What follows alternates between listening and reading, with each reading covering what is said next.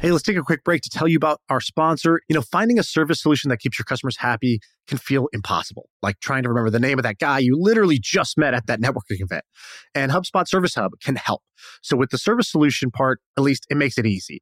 It brings service and success together on one powerful platform with an AI-powered help desk and a chatbot to handle your frontline tickets so you could scale support and drive retention and revenue.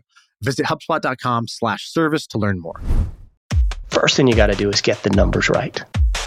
Sellers' discretionary earnings, net income, trailing 12 months, profit and loss statement, add backs, flipped to accrual.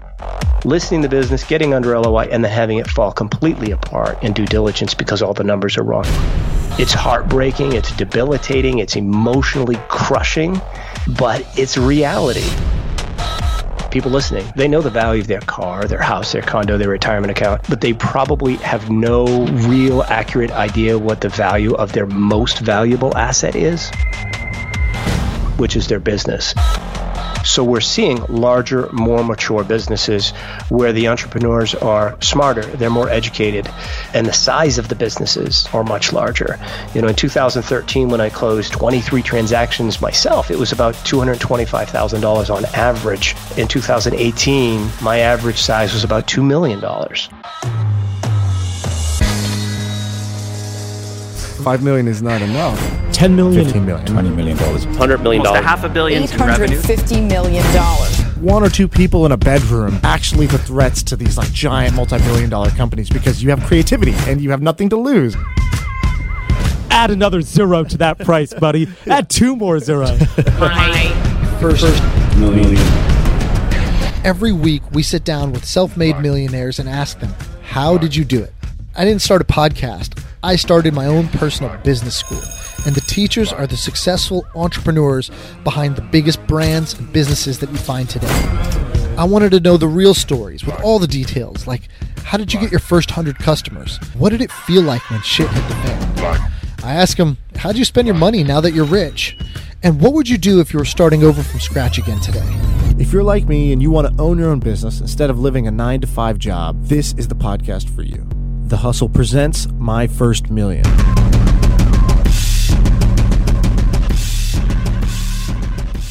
Here we are. I got Joe Valley with me here on the podcast.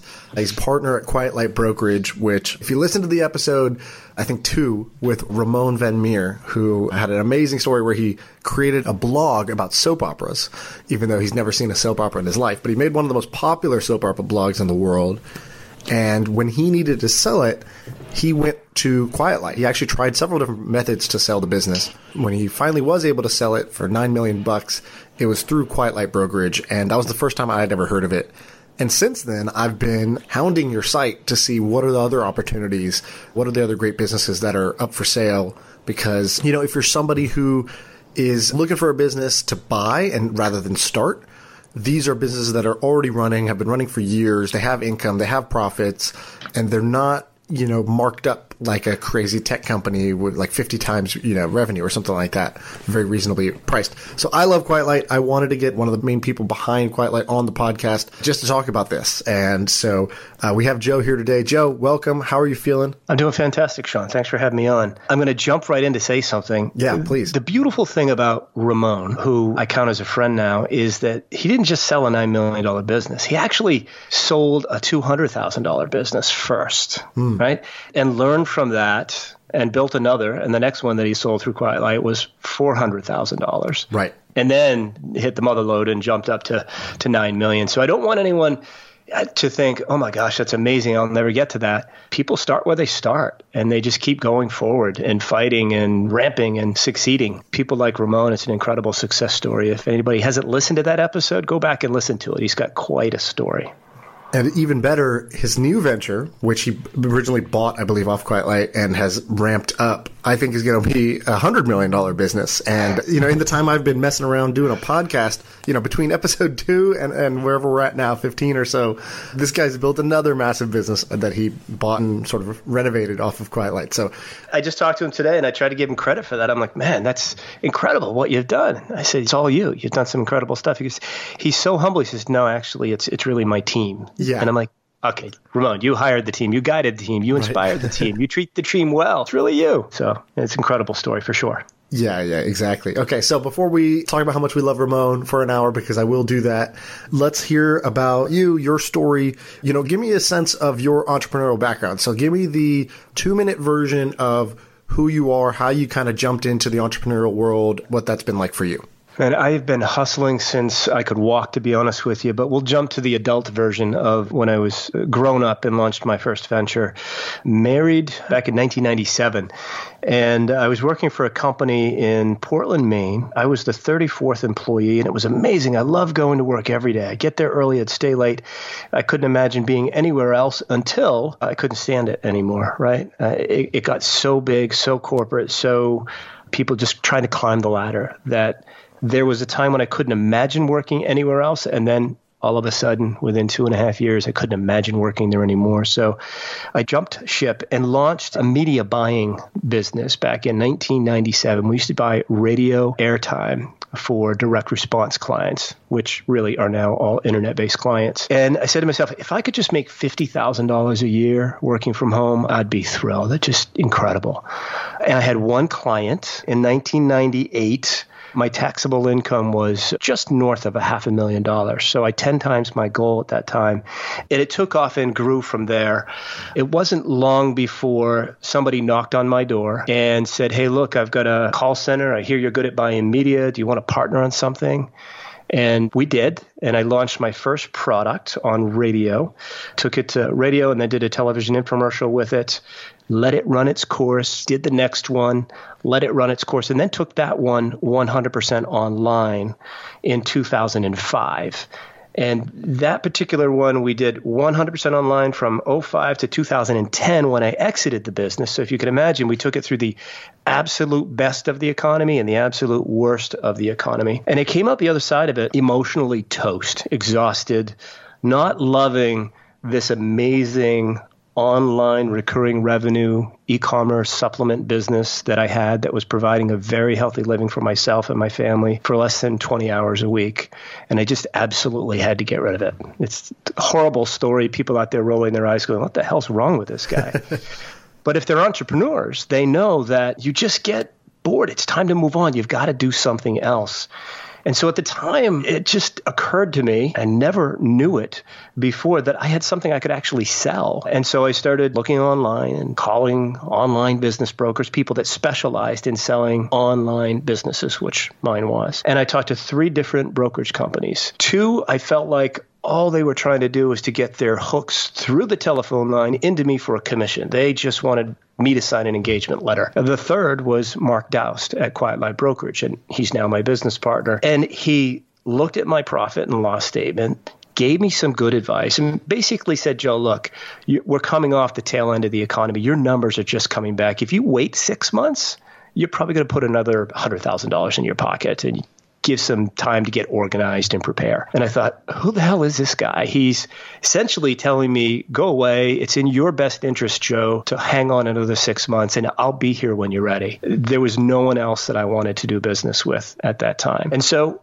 I did. I waited. I implemented the things that he suggested, and I tightened up my ship, so to speak, and made my business better for the next person that was going to run it and more valuable for me to sell it as well. He handed it off to Jason Yelowitz, who's still a broker at Quiet Light, still a member of the team, leader of the team, really.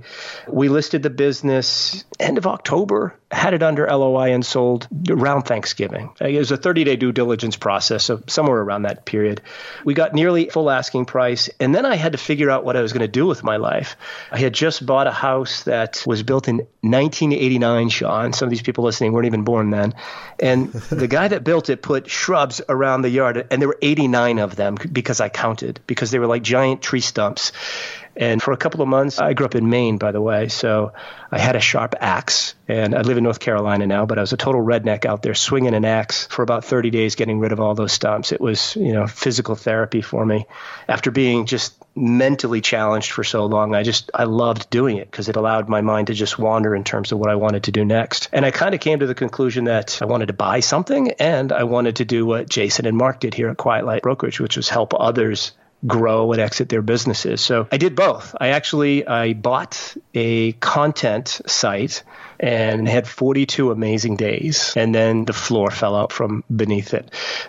it was the Penguin update. So it got crushed. All the keywords that were on page one got crushed because the guy that built it cheated like crazy. And it was a very valuable lesson, lost about $250,000. But that lesson has helped me in what I do now as a partner here at QuietLight.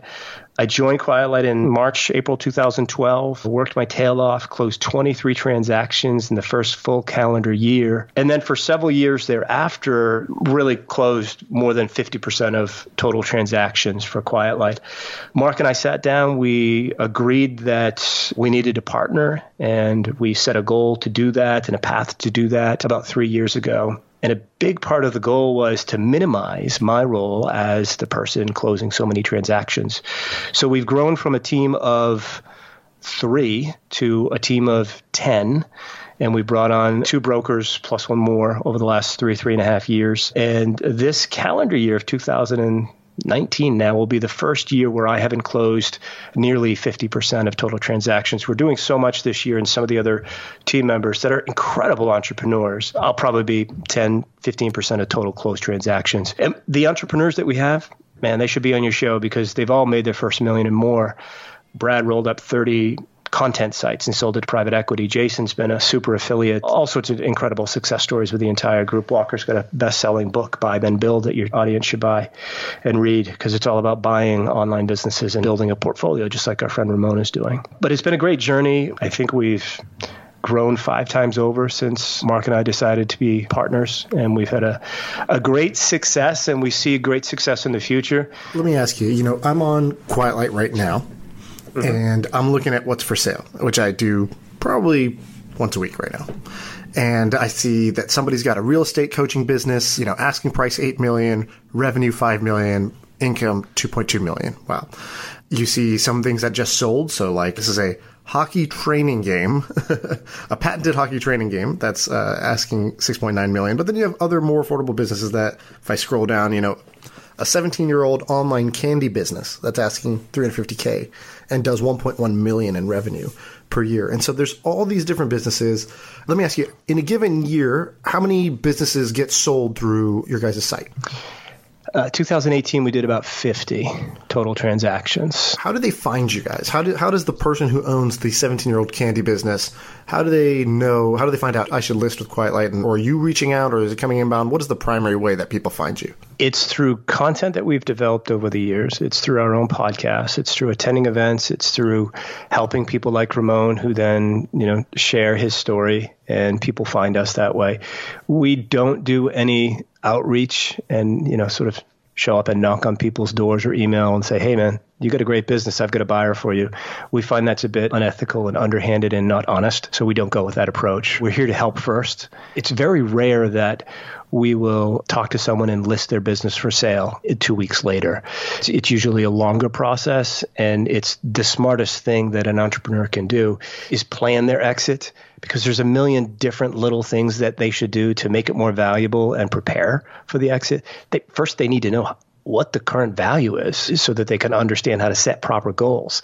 Unfortunately, you and I both, and people listening, they know the value of their car, their house, their condo, their retirement account, but they probably have no real accurate idea what the value of their most valuable asset is, which is their business.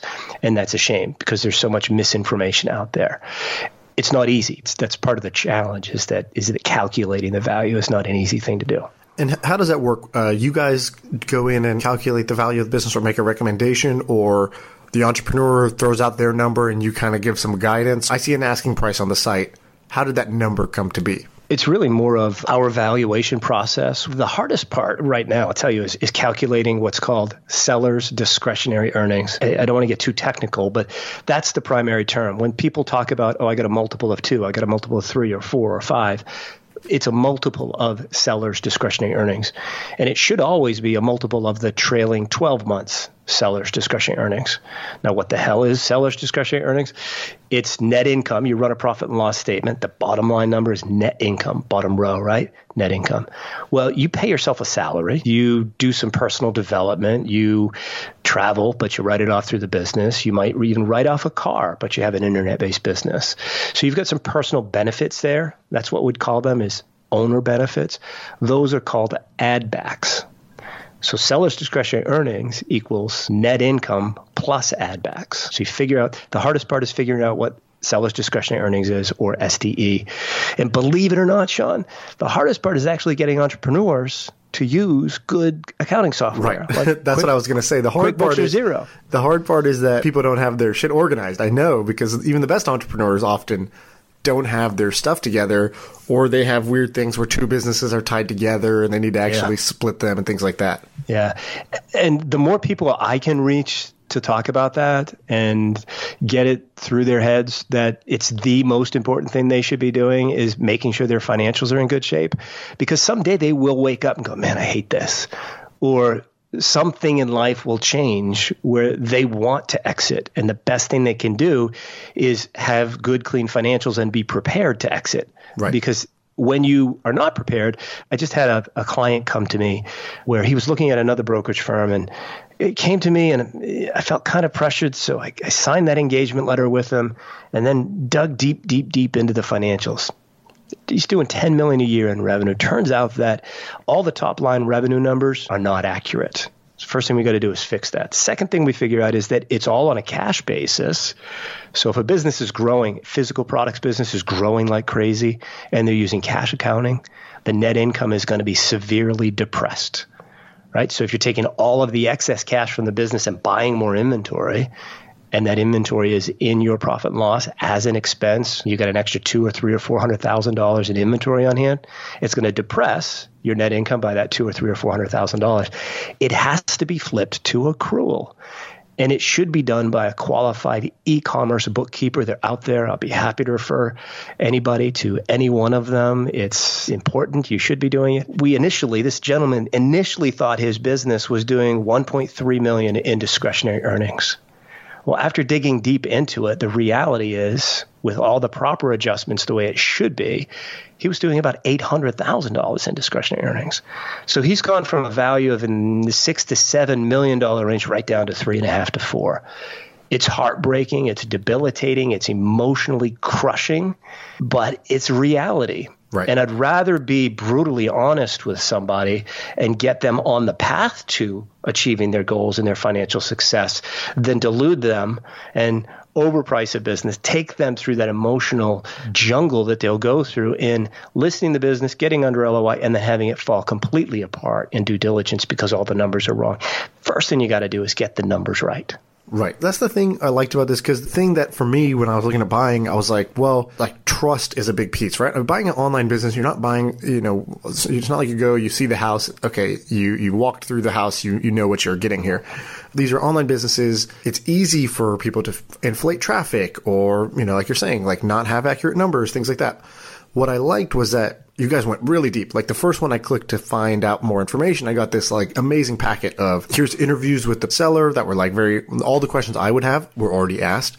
There's the financials, there's a video, there's all this stuff. So I like that. It seems like you guys are going for trust and quality, right? You're like, you don't have a whole bunch of different businesses on the site. There's only a handful, but they are of a certain level of quality, and the trust is that, hey, what I see is what I'm going to get. That's my impression of it. I haven't bought anything yet. Absolutely right.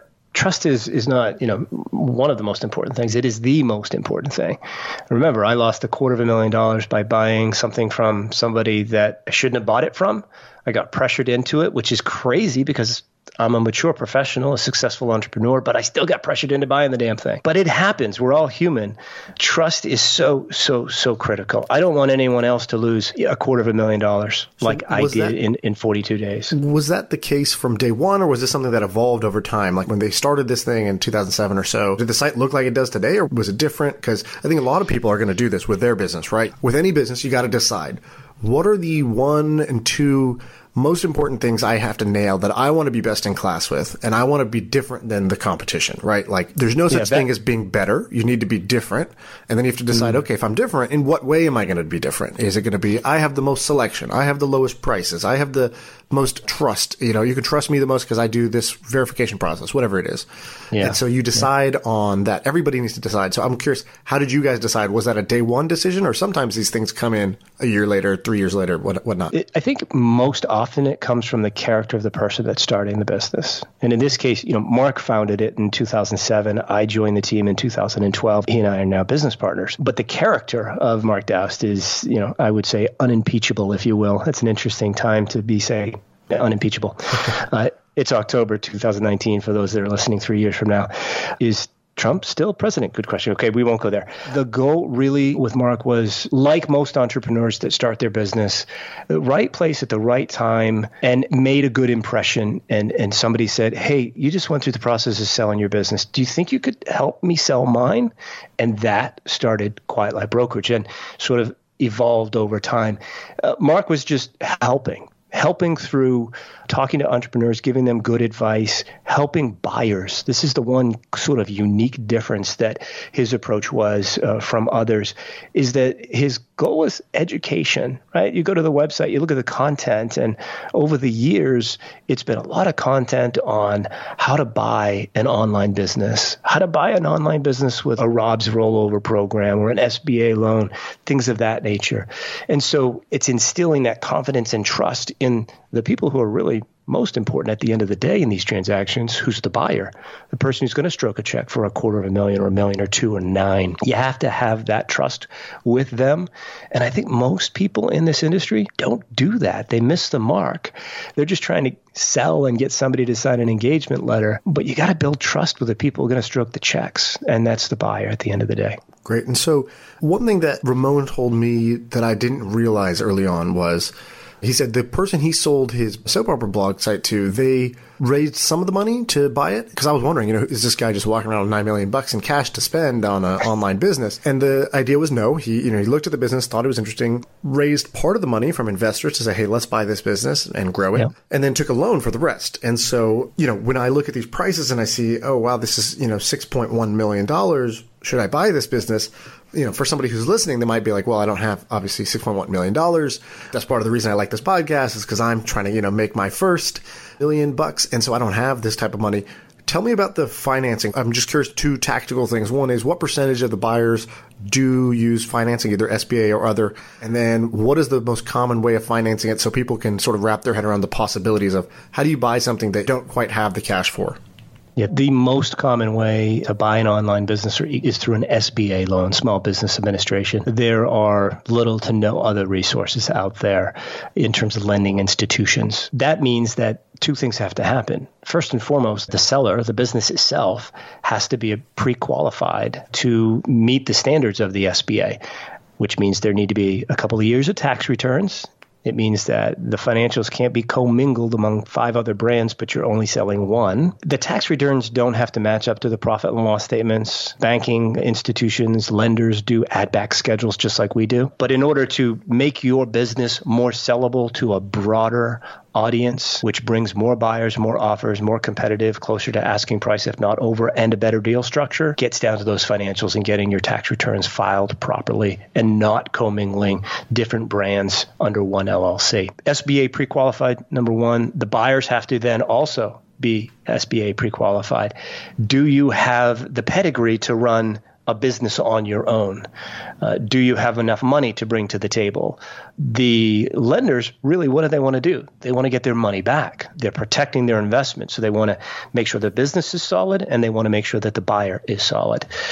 Even with that, it's a great opportunity for the buyers, because with an SBA loan, you can borrow up to $5 million personally. And that's how we were able to sell Ramon's business. We had multiple offers on Ramon's business, and they were not all SBA, but we had 3 buyers bidding competitively. I don't know if he told you the full story, but it was pretty aggressive, and we went well over the original asking price and letter of intent that we had. I think one of them was SBA and 2 were not. The other 2 were raising money from outside sources. So there are outside sources, but it's investor money is really what it is. You've got to have friends and family and contacts with people with money that are willing to invest in you. This particular person that does this, that didn't win the bid, he's a Harvard MBA. He's raised money before. He's very good at what he does. He understands treating investors well and giving them a good return on investment. So they trust him. So let's walk through an example. A business is for sale for, let's say, $8 million. So you're saying SBA can loan up to $5 million. You've got to come up with the rest through either your own money or investors' money. and walk through the math of, okay, SBA requires you to put this much down. The income needs to be here. Are there good rules of thumb you can put out there for people who have never walked through one of these before? Yes. So these are rules of thumb, which means that, they're in pencil and it changes depending upon who the lender is, who the buyer is, and what the business is all about. Anything sub $1 million, you could probably buy with 10% down. So you're coming to the table with $100,000 and you're buying $1 million business. So they're loaning you 90% of the money, the SBA is. They're probably going to give you working capital money as well to buy the inventory and have some leeway in terms of waiting till the monies roll in. When you get above $1 million, depending upon the size, it's going to change and shift a little bit. That percentage that you need to put down is going to grow. And then on top of that, they're probably going to say, you know what, we want the seller of the business to have some skin in the game as well. So you, Mr. Buyer, this is a $2 million business. We want you to come to the table with 10%. And we want the seller to also take a 10% seller note. Right. So you got to come up with $200,000 for a $2 million business. But in this case, we want the seller to have a note as well. So the lender is only risking 80% instead of 100%. And it will grow and change and shift like that as the business gets larger. And to be frank and honest with you, we're seeing that there's been a bit of a frenzy with SBA loans and lenders lending out, 90% on transactions. It's going to change. Things are probably going to tighten up. And I think it's smart for both buyers and sellers if they want the SBA lending option to be there. It's going to grow to 15 or 20% down on $1 million deal because it's safer for the lender. And that means the lender's going to keep lending money over the long run, which is ultimately really everybody's goal. Right. Yeah, it is. Yeah. And when the lender looks at the business and they say, okay, cool, you're putting 10% down on, let's say, $1 million business, what are the other sort of qualifications or expectations around income, history of the business? What are the other sort of benchmarks to think about in terms of you can borrow this much because there's this much income or there's this much revenue coming in?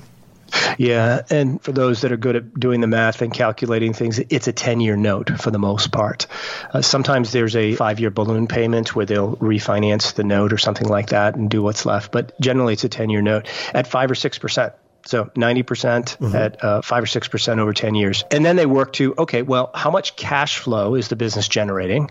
How much do you, Mr. Buyer, need to live off of? And how much cushion do we need to have there? So they're looking for a debt to income ratio. What the number is changes all the time, and I don't want to throw any numbers out there because it changes so much.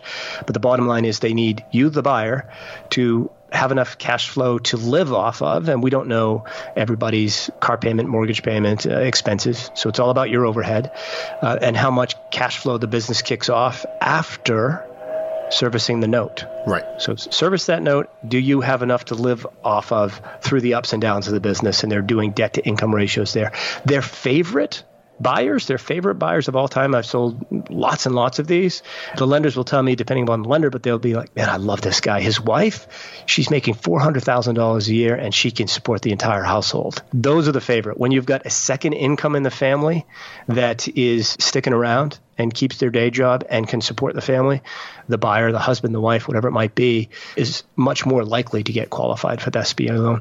But they're really looking for a mature professional that can operate the business successfully. They're placing a big bet on that individual, and they want to make sure that they win with that bet. Right. It's a lot less like real estate where they kind of don't even look at the operator for the most part unless you have a sort of a sketchy history. And they're just looking at what are the rents, what's the past 12 months look like. When you buy a building, it's very much just off of the cash flow, and they don't sort of assess your abilities. But it sounds like with online businesses, that pedigree matters. You got to have some life and some business experience. I had a deal a couple of years ago, probably 3 years ago now. It was $2 million, beautiful business, growing like crazy. And we were under LOI through an SBA loan. And the buyers were 2 Harvard MBA students.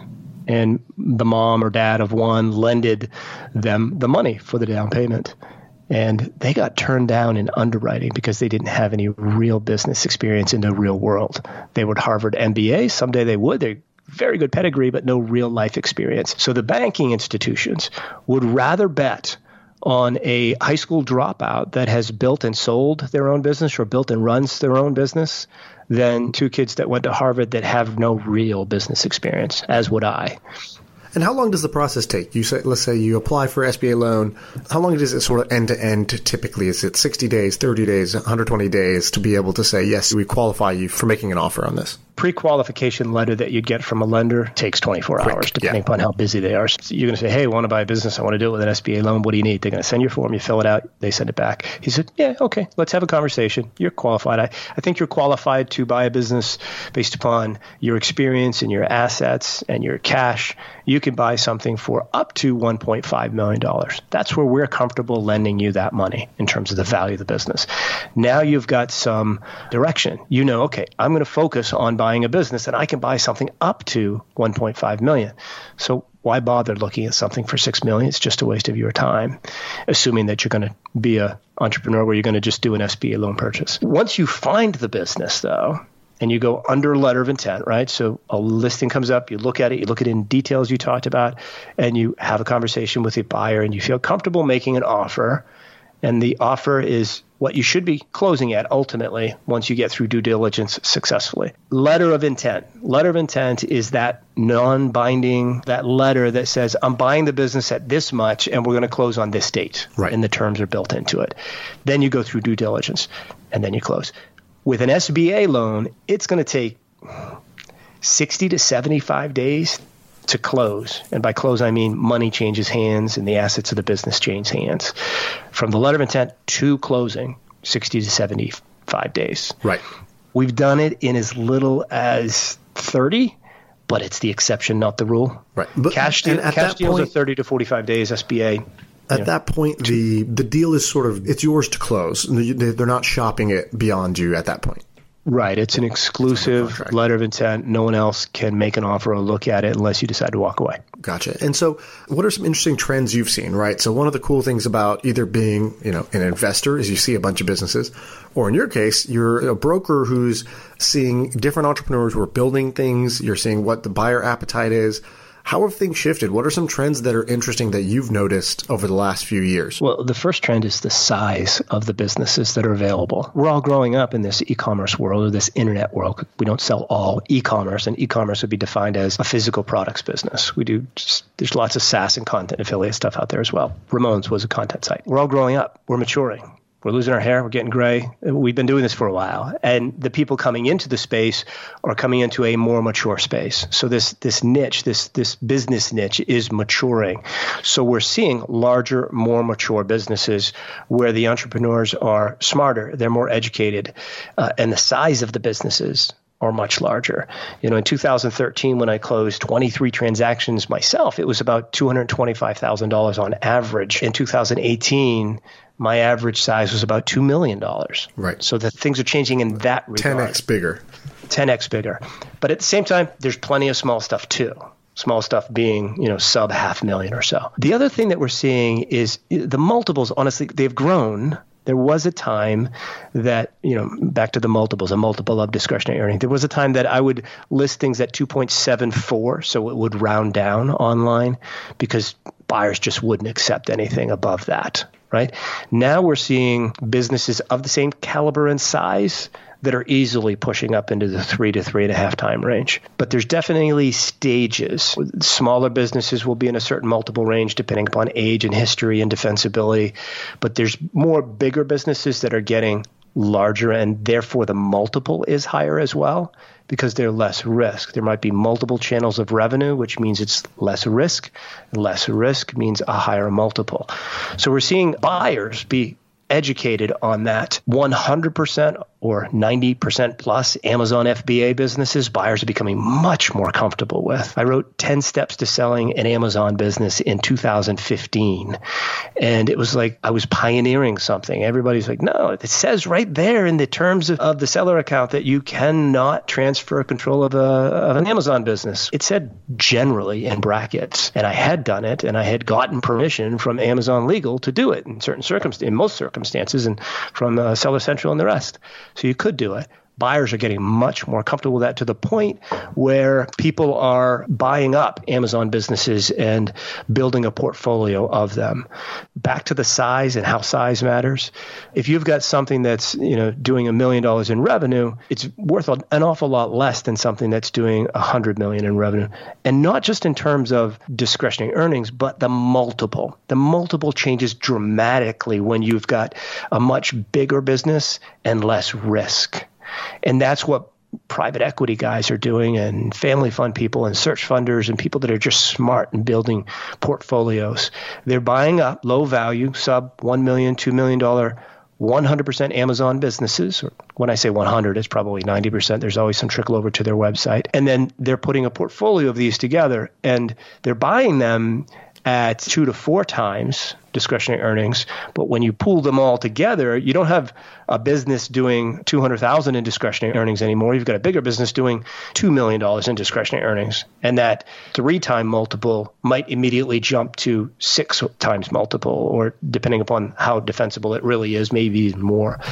So they're buying them up low, and just by pooling them together, they're becoming much, much more valuable. I have yet, though, to hear of one or be connected with one that has gone that approach and been successful in selling it to a much larger private equity firm. That's the goal. That's the plan. That's the theory. And I think it's 100% legitimate. It's just that I don't think any of them have matured to the point where they've bought enough where they'll sell them off to a larger private equity firm. Right. And let's say, when I look through the businesses that are on Quiet Light, I love the variety. It's like you read one and you're like, oh, I didn't even realize this niche even existed, let alone thought of the business that might serve it.